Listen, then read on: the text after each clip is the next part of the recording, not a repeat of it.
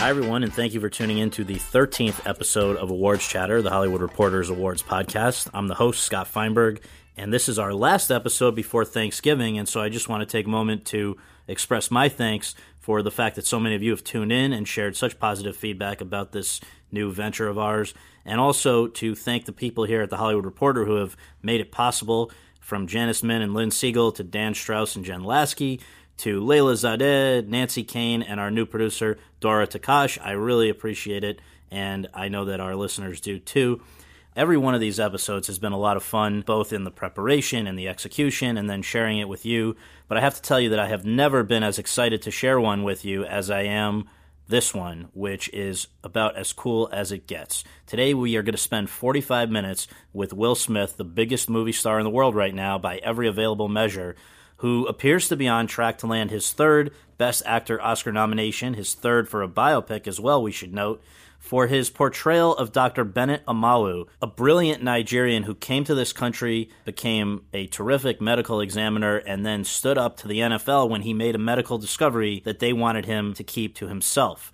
Now, before we get to that conversation, let's just recap what's happened over the past week. The big news out of the weekend is that The Hunger Games Mockingjay Part 2, if you can remember that mouthful, topped the box office in its opening weekend with over $100 million, leaving in its dust both Spectre, which had done very well the previous few weekends, and the Peanuts movie, the child's option among the big movies out at the moment. But the big news for awards buffs is that Carol, the Weinstein Company's period piece lesbian love story, had the third highest opening weekend average for a limited release of 2015, following only Steve Jobs and Sicario, with $62,000 per theater in 4 theaters in its first weekend in release. We'll see how it does as it continues to expand, but that is a solid opening and one that the Weinstein Company desperately needed.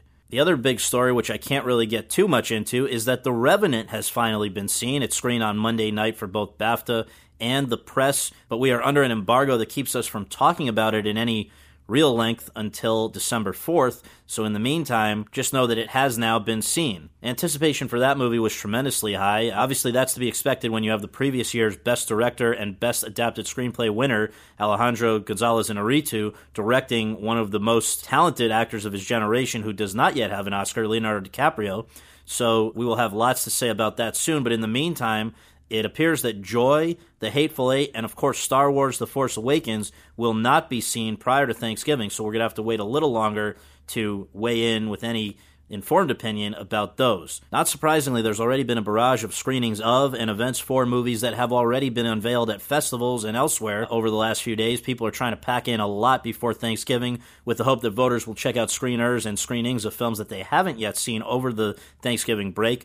Over the last few days, some of the ones that have been most active include The Danish Girl, the stars of which finally got some time off of their current projects to come to LA for the premiere and other press opportunities. Also, The Big Short has been very active, making the rounds here with its writers and director and stars before heading to New York for its premiere on Monday night. And also there's been a lot going on with Concussion, not only with Will Smith, but also with his director Peter Landesman, with co-star Albert Brooks, and with others supporting this film, which is sure to court controversy prior to and after its release on Christmas Day. But in the meantime, I am just delighted to have this rare and special opportunity to pick the brain of Will Smith, whose career is one that so many have tried to replicate, nobody has succeeded at replicating, and who is now graduating to a different point in his career. He's already proven that he's a movie star. Now he wants to prove to people, and I think he does, that he's also a terrific actor. And so without further ado, let's go to that conversation. Thank you very much again for coming in and doing this. Well, thank you for having me, sir. Definitely. And before we talk about Concussion, which is so great, and obviously it's going to be a big focus of this, I want to do some big picture stuff. So to begin with, the biggest movie star in the world. That was something that, from what I understand, when you became an actor, that was the goal, right? Yeah, that was a very, very weird goal to have. It's funny. I learned a lot about acting from having that goal. Yeah. I've told this story a couple of times. When I was 15 years old, my first girlfriend cheated on me, and it was so devastating to me to be cheated on. I remember that I made a pact with myself that if I would just be the best in the world at everything, no one would ever cheat on me again. Well, I mean, I'm sure she regrets it right now. So. Yeah. So when I took on acting, like I made the goal for myself that I wanted to be the most famous actor on earth. Yes. But it was directly connected to, in this bizarre psychological way, of that would somehow maintain my love relationships. Well, listen, whatever it is, you did it. And I guess I wonder for you, as you kind of look back at things, people, trying to figure out what's the secret sauce. How do you get the Midas touch? One thing I've read, people like Will Smith because he's never given them a reason not to like Will Smith. But that's a big thing in and of itself, because that takes, for when you've been in the public eye for as long as you have, takes discipline and drive. And where does that aspect of your personality come from? I would say in that aspect, if there's one thing that has been the not secret sauce, but there is no secret sauce, right? But in that vein is I only ever created entertainment for my grandmother to be proud of. Really? She was important to you? My grandmother's, there was a look. My grandmother was at Resurrection Baptist Church. She was that grandmother at the church, right? Yeah, so she was the grandmother that was organizing all the shows. So that my first performing was at the church. Okay. And there was a look of pride that my grandmother used to have when she would watch me perform. So for my entire career, I've yearned for that look. And it was based on really solid values that she raised me with. And I was fortunate enough to have those connected to the things that I put out into the world. Right. So when I started rapping, I couldn't put profanity in my raps because my grandmother didn't like it. So I would say in terms of that, I've always set out to create things that my grandmother would be proud of when she went to church.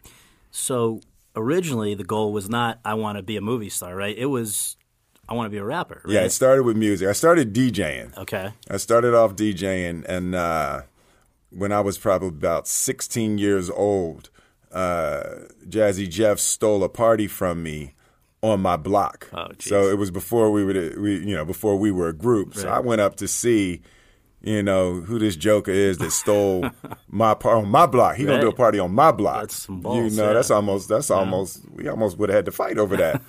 And I went and I saw him DJ, and I never touched turntables again after that day. And I went and I rapped with him that night, and that was the last day of me DJing. He was so out somewhere else, and I couldn't figure out how he was creating that. And he was a big part of the creation of scratching in hip hop. Yeah. So it was when you run across a savant like that, it's sort of you'll make an adjustment in what your aspirations are. Now you guys together, like, just to remind people, when it hit, right? I mean, you guys, you were still in high school. Yeah, I had a record on the radio for 30 days as a senior in high school. So the last 30 days of my high school career, I had a hit record on the radio. So that's as good as it gets. I was gonna say. It's been all downhill since then. So now the name, The Fresh Prince, where does that come from? Probably right around 9th grade, I had a teacher who started calling me Prince Charming. All right, I never liked homework. Right, but I would always find myself on the good side of teachers. Okay. Right, so it was. I was that kid that we could smile and talk and come on, just like, give me 2 days, so I could talk my way in and out of situations very well. So she started calling me Prince, based on Prince Charming. And then, when fresh was the new hip-hop slang, I added the fresh to the Prince, and et voila. Yeah. So how is it that acting entered the picture with Fresh Prince of Bel-Air, I guess, and also one of the things that you have in common with a lot of the greatest movie stars ever, whether it's Cary Grant or Harrison Ford, is that outside of these biopics that you've done, in a sense, and certainly in the case of the Fresh Prince of Bel-Air, from what I've read, you were playing yourself. Right, exactly. So first off, all of my songs, the way that I write, my first record was called Girls Ain't Nothing But Trouble. And then my big hit of that time was Parents Just Don't Understand. Right. Then I had one called I Think I Can Beat Mike Tyson. So my style of writing was storytelling. So it was always storytelling. And then what happened is, if you write a record that's a story, you end up having to act the story out in the video. So from the very first, my videos were always theatrical. So there was always a character that I had to play, and there was always a storyline. Right. And records had I learned story structure from records. It was 3 verses back then. So it was a verse, hook, and if you get real fancy, you do a bridge, then you do, right. Another verse, right? So it was an extremely theatrical undertaking for me to make a music video. Yeah. So Quincy Jones saw my music videos, and he came to me with Benny Medina for the ideas for the Fresh Prince of Bel-Air. And he never actually asked me if I could act. He just assumed that I could from what he had seen in the music videos. And so throughout that whole run, it's essentially you were a lot of improv, a lot of things that being Will. I was doing me. I made my character from Philly. Right. The Benny Medina actually went from Watts to Beverly Hills. Okay. So we just changed it from Philly to Bel-Air. And I guess one of the greatest things for me that happened as an actor is every actor on the Fresh Prince of Bel-Air, they were all stage-trained actors. Wow. Everybody had over, a decade or 2 decades on the stage. Even Alfonso, who was, just barely out of his teens, had already had 10 years of stage training. So that's your acting school. Right. So that was my acting school. James Avery, Janet Hubert, Witten, Joe Marcel, everybody was stage trained. Right. So every day was a workout on the set with, some of the best actors and one of the best casts that's ever been assembled. Yeah, that's amazing. Well, I don't know if this particular incident that I want to ask you about, not incident, but event happened. Hey man, I ain't touched them people. Well, so in the chronological order, when along the line, I've heard this story, I believe it's true, that you and your manager, I think, James Lassiter, sat down and looked at the most successful movies of all time and had a conversation. What was that? When did that happen? So that was probably 1990. So James Lassiter, he grew up in our neighborhood, and he started off. He would hand records to Jazzy Jeff. So what would happen at the party, you would be playing the song, and as the DJ, he's going fast, he would need somebody to hand the record. So that was JL's job to hand Jeff the records. Yeah. So in 1986, we put out our first record. That was the year I graduated from high school, and JL went and got a law degree. So we needed one of our friends, it was like, because we were really focused on being stupid. So we knew that one of our friends had to be smart because we were like dedicated to dumbness. So he was the guy. So JL was the guy. He went to college, got a law degree, and came back and took over the management of Jazzy Jeff and the Fresh Prince.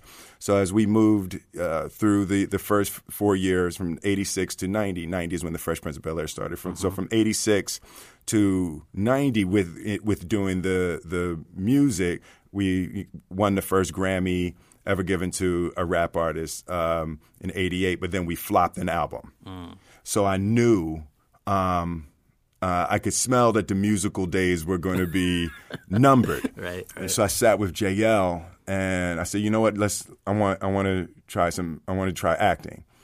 And it was right around 90, and we started moving into the Fresh Prince, and I said, okay, I want to be the biggest movie star in the world. And he said, okay, well, let's figure out what that means. Right.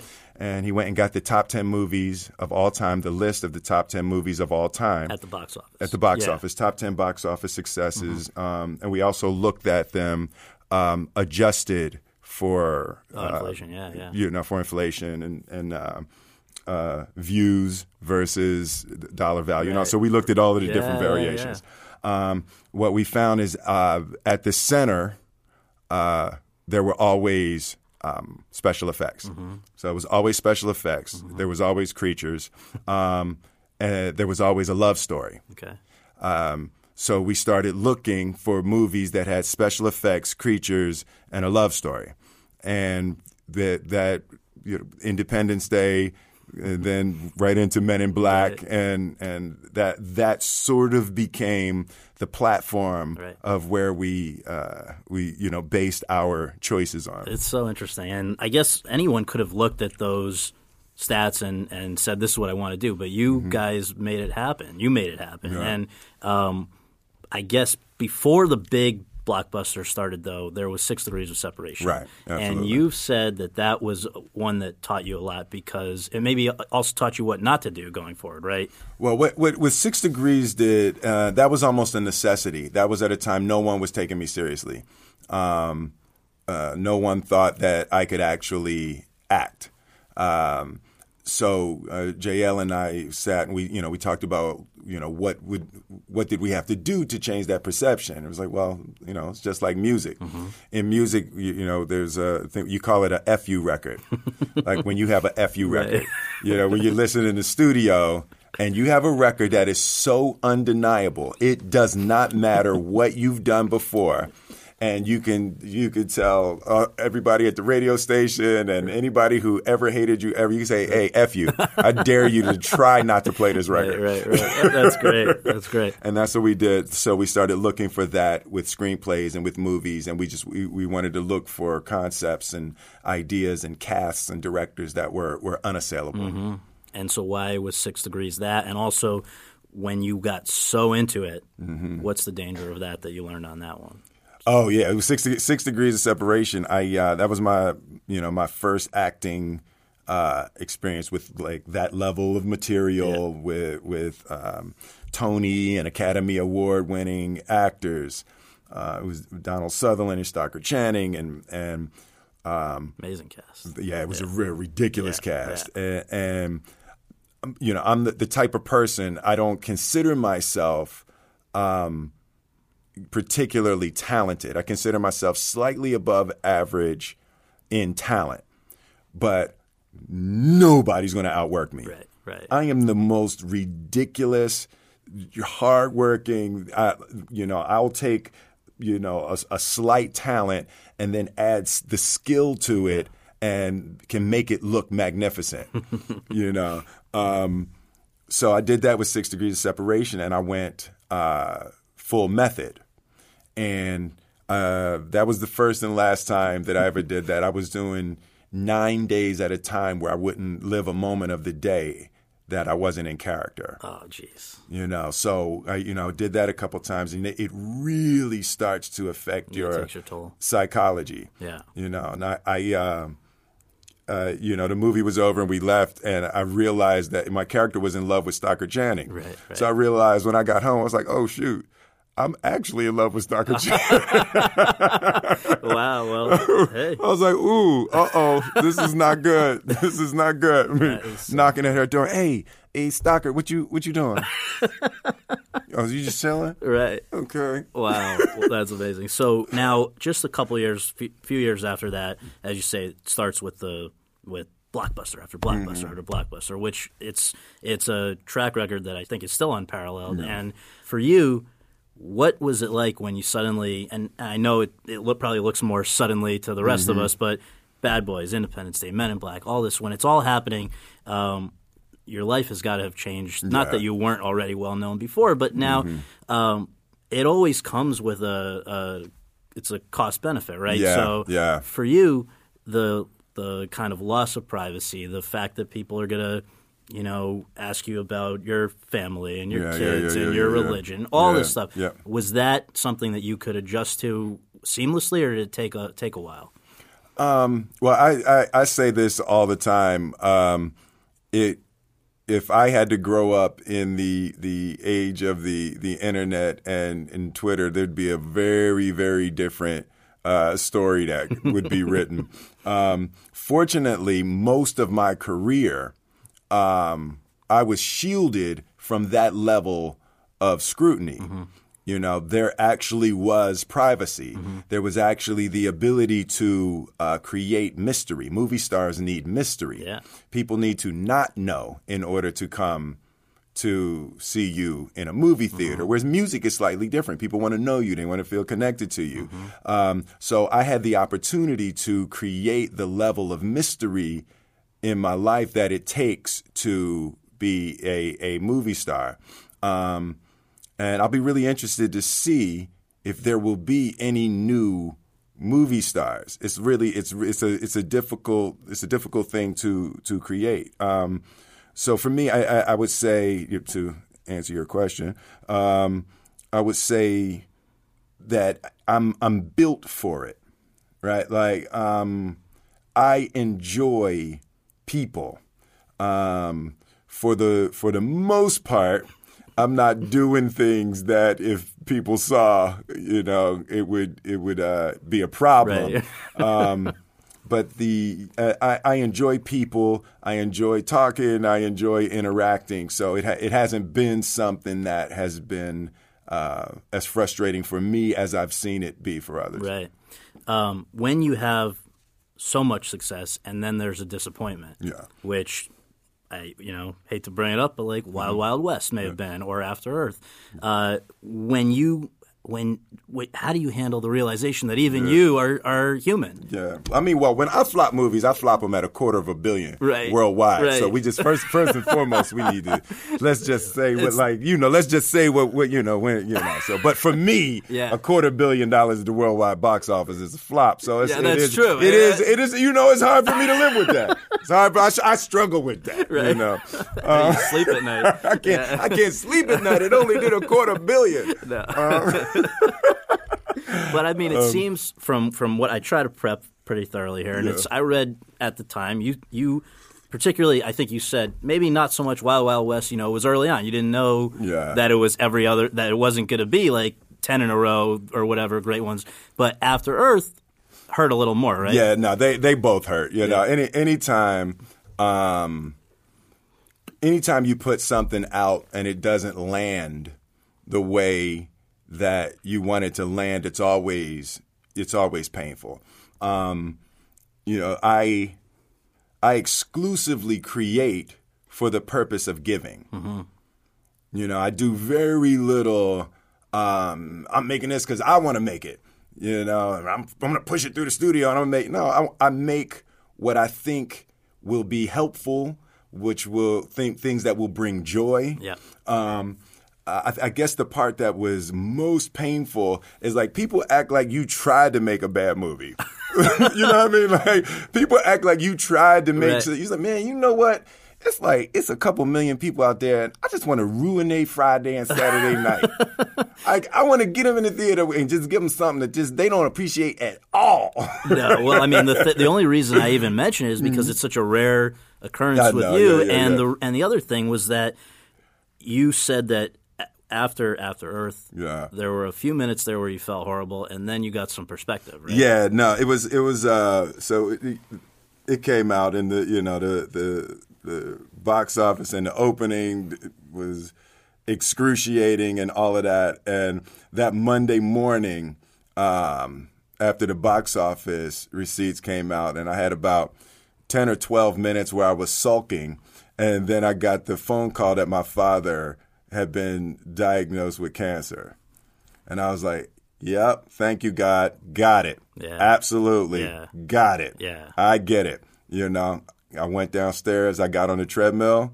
I did my hour on the treadmill, and then I flew to Philly to see my father. Yeah.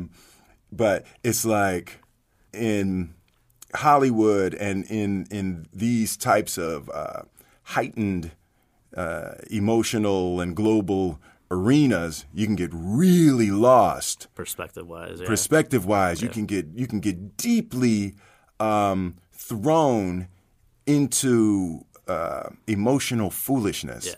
Yeah. And I'm finding that is a little easier for me now. You need the failures and the things that don't go the way that you want to keep your perspective in line. So I'm finding myself able to enjoy many more aspects of the process, and I've made an emotional shift in my life from product to people. Yeah.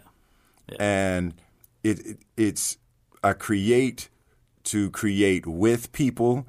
I create for people, and trying to become a better person.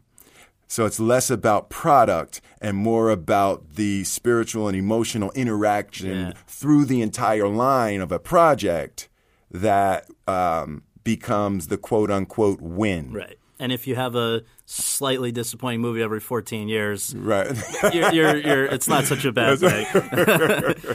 So one of the things that I found interesting was that you have done some of your very best work in biopics. Right. Your two previous nominations for Oscars, Ali and Pursuit of Happiness, people will remember. And I think your third is going to be Concussion. And the point, is, it's amazing. And the question, though, is in terms of budget, the stakes aren't necessarily always as high as they are with some of the bigger ones. But do you feel when you're doing them, the stakes are almost higher because you're entrusted with somebody's story, their life? Yeah, the stakes for me in biopics is 10 times as high. Because at the end of this process, I'm going to sit in a movie theater next to the person who I've played. I've only ever played people who are still living. Right. So there's pros and cons to that. The pros are that you get stuck in a scene. You can actually call the person and ask them, "Hey man, what happened that day when them boys was tripping? What'd you actually say?" You get to talk, and there's a comfort in that. But then there's that difficult thing that never seems to dawn on me in the beginning. I always get in and then remember 3/4 of the way through the process, oh my God, they're going to watch this with their family. And so I'm 3 for 3 sitting in the theater watching it I watched Ali, sitting right directly behind Ali and Chris Gardner and now with Benedict Omalu. Yeah. So they've all given me the thumbs up. Yeah, so. very much so. But it's excruciating. Yeah. Well, now, so is there a strategy, though, because in the sense that I know you say you make movies to entertain people and to tell a good story and all of that, but some other movie stars have said, and one of them, Clooney said, I think, one for them, one for me. I'm going to do a big one, and then I'm going to do one that I want to do. Right. And it allows that to happen. Do you have any sort of rhyme or reason to how you spread out your roles? Like biopics, they've been a few years in between each other. Well, I've been very, very lucky that the ones for them have been ones for me, and the ones for me have been ones for them. Yeah. So the Pursuit of Happiness, which had no reason to have the global success that it had, and I still have no idea how you make a movie about a black dude in the 80s who gets a job. And it does that well. And it makes 300 worldwide. So I've been very, very blessed with not having to make that decision. Yeah. And what I'm always trying to do is there's the small character drama that every actor loves to sink their teeth into. So I'm obsessed with trying to put small character dramas into the middle of blockbuster packages. The most successful I've ever been with that concept is I Am Legend. Yeah. I Am Legend easily could have been a stage play. Yeah. Right? You know, a one-man show. Right. You know, a dude with a dog. And you generally would think you need a little bit more than that for a blockbuster. And to date, that's my biggest opening and my second biggest film. So it's that's an obsession for me to not act so much that people don't want to see it. Right. You act so much that you turn people off, or you put so many creatures in it that now people don't take the acting serious. Well, it's so interesting though because there's no snobbery there about the popcorn movies, and there's but still a reverence for the more traditional. I don't know what you would call it. So, if out of curiosity, I like to say gourmet popcorn. Gourmet popcorn. That's what we're going exactly. for. Gourmet popcorn. Exactly. Well, when you're in it's gourmet popcorn. So, but for you, if you have a free Saturday night with the wife, you want to go and see a movie. Which one is it more likely to be? Which kind is it? What do you personally gravitate towards more? I'm almost exclusively a small character drama watcher. You know, if a movie goes crazy globally, then I'll go see it in a theater to see what people are excited about. But for the most part, I got popcorn. Right. Popcorn is not what I'm struggling for. I know how to make a hit movie, right? I don't find it difficult at all to make a hit movie. I find it really freaking hard to make a good movie. Well, is that why with Ali, you apparently, according to, I think, again, going back to some old articles here, I think it sounds like there were a lot of years there, several years there, where you resisted, you were asked to do it, and you didn't want to do it. Yeah. Why was that? First of all, I was terrified to play Ali. There was a decade there where he was the individual most recognizable human being on earth. Yeah. You know, and that's a daunting task.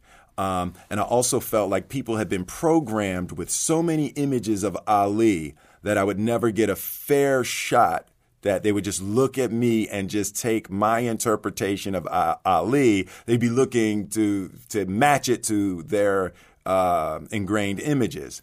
And I didn't know how to do it. And I met with, a few directors, and then I sat with Michael Mann, and I didn't even want to meet when I was like, dude, I'm not playing. There's no way I'm playing Ali. Right. And he understood. He looked at me. He said, okay, here's the deal. He says, I know what you're scared of.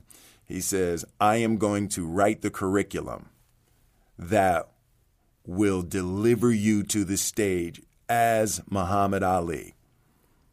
He says, all you have to do is do what I say. And I was like, now that I can do. Yeah, right. I can do that. Yeah, I'm really good at that. I grew up in a military household. Yeah. Yes, sir. I can do what you say. But for me, I didn't know how to do it myself. Right. So when he laid out the curriculum for me, it wasn't easy, but I have no problem following steps when someone lays them out. So it's like, see the archival footage, listen to these audio, get the accent, train. He hired everybody. He put the team together. Yeah. He said, block me 8 hours a day for the next year. Yeah. I was like, done. Right.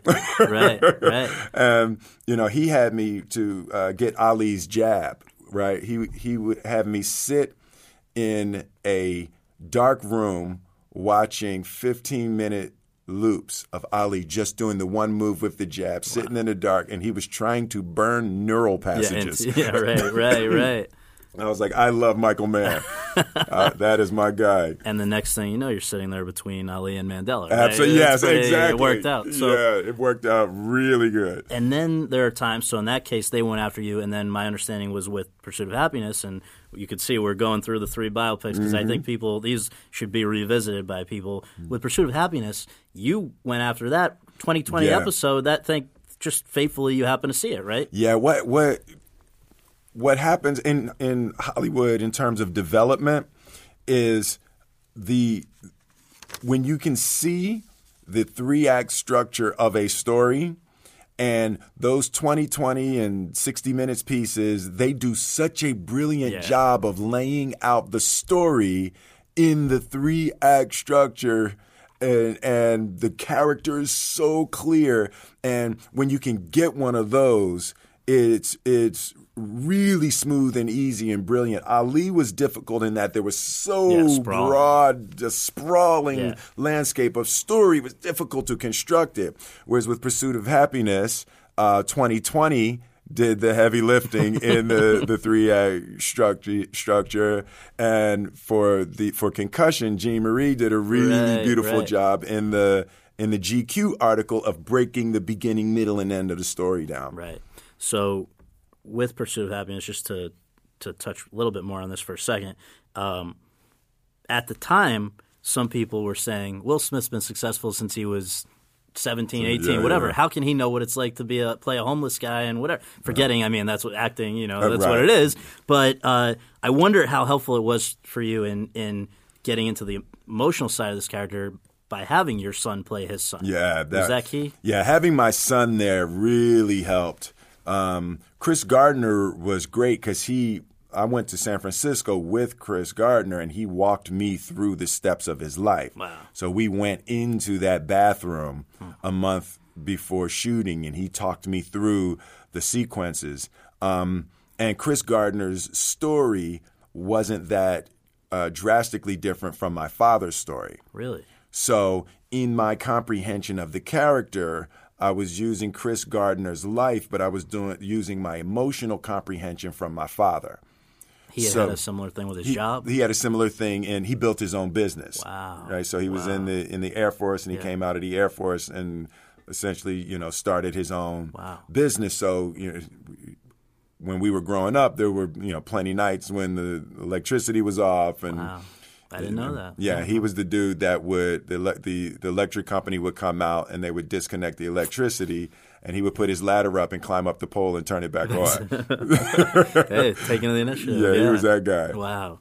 And, you mentioned the scene in the bathroom, and I think that long after all of us are gone, that's going to be one of those scenes that keep getting played. And do you remember, since that's in some ways the one that seared most into people's minds. Yeah.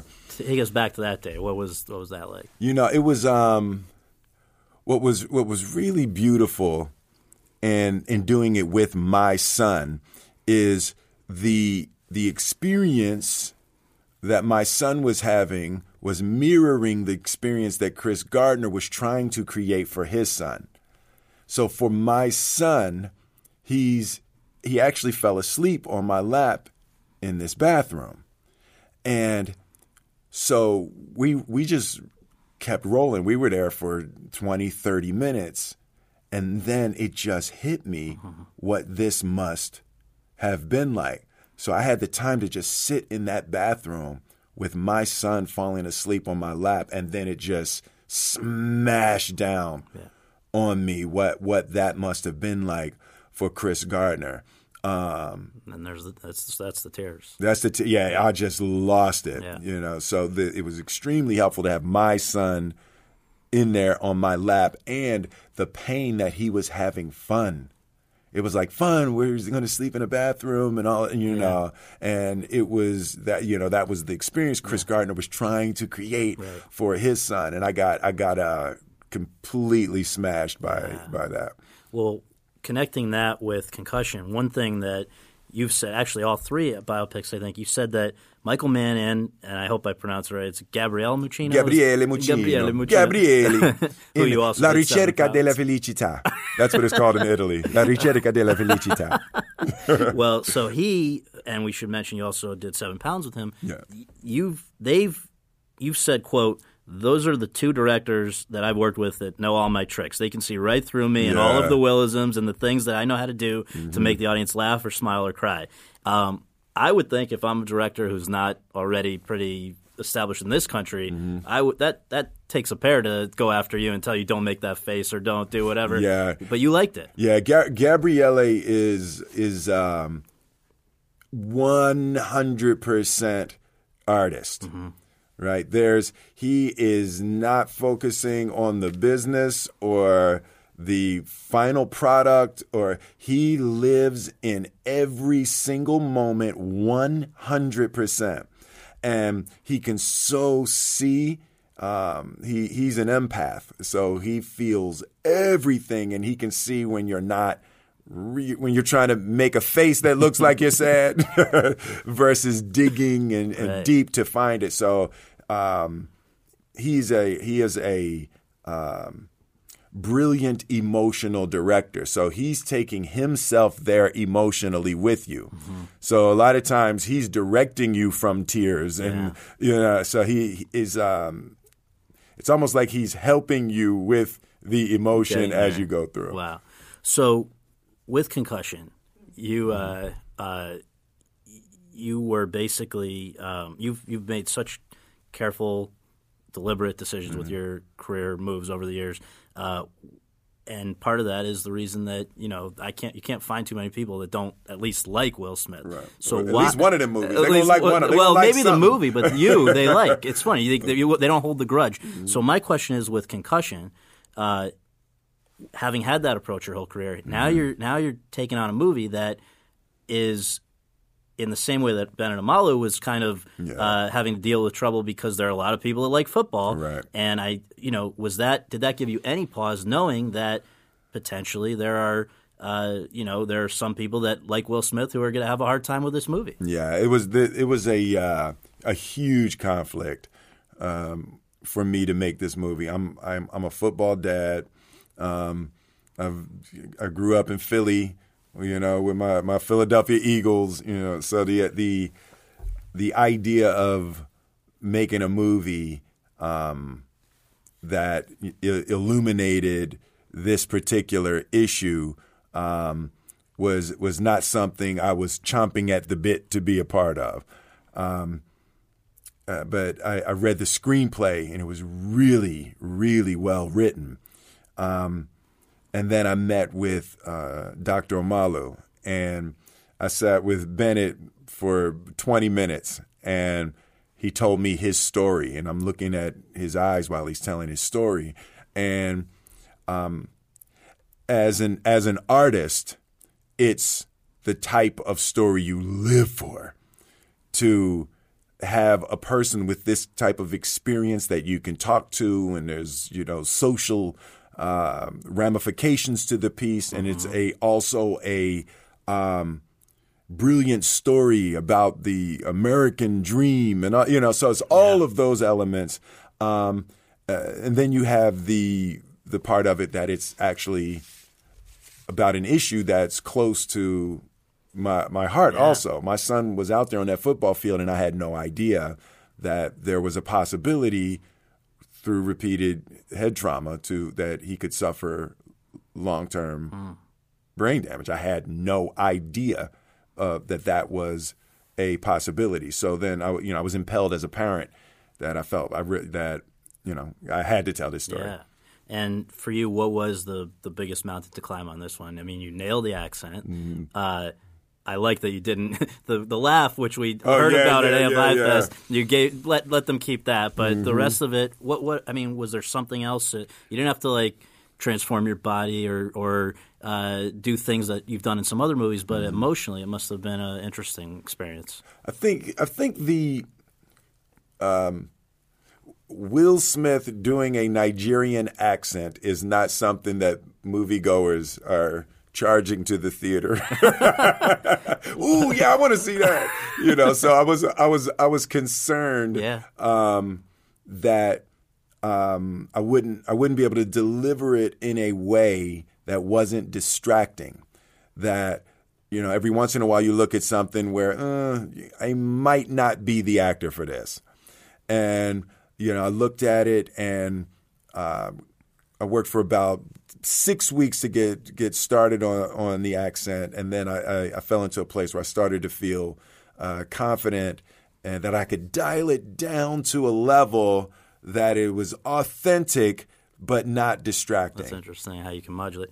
Well, if it's all right with you, the last three things here are just about this movie as well, because I saw that first screening at AFI Fest, and I went in there like some people who had seen this New York Times article that suggested maybe this has been watered down. And after the movie, I'm wondering what was watered down, because they would not be happy campers. I don't think that was my assumption coming out. And the next day, I get an email from the NFL, which several other journalists do too. If we can help you with your coverage in any way, which I don't think they do if they're thrilled with the movie. Right. So, in your sense, was anything held back, or you guys just kind of went out? This was we were focused on telling Bennett Omalu's truth. I had no contact with the NFL. And we had no intention of watering any aspect of this film down. The entire point that Bennett Omalu was making was tell the truth. Yeah. So our big struggle was not to sensationalize, right? And we kept very heavy focus on making sure the things that we were saying and the things that we were doing in the film, and even the juxtaposition of imagery is a huge thing. What you're cutting from to makes a statement. Yeah. So we were very, very careful to make sure that we weren't trying to paint good guys and bad guys. Bennett kept saying the truth doesn't have a side. Right. And that's such a great monologue, the one that you do with the truth. Absolutely. So when people see this movie, what is it that you hope that they will leave it thinking or doing differently? It seems like, obviously, again, it seems first and foremost you want people to have a good time at the movies, be entertained. Absolutely. But it's obviously biting off a big issue and one that's important to you. So what would you like them to think or do after they leave? I think in terms of Dr. Omalu's story, I would love for people to take away the importance of standing up, the importance of using your faith or whatever strength you have to call on to tell and demand the truth. I think that there is such a potential higher quality of human interaction if we could tell each other the truth. And then also if we could make receptive places for the truth. That's another aspect also. We generally don't, create a receptive space in ourselves to hear the truth.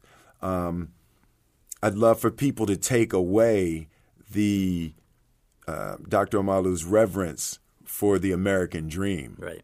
Which you have also said what your story could only have happened in America. Absolutely. Right. I feel like even in terms of relating to the character, America is the only place on earth that I could exist. Right.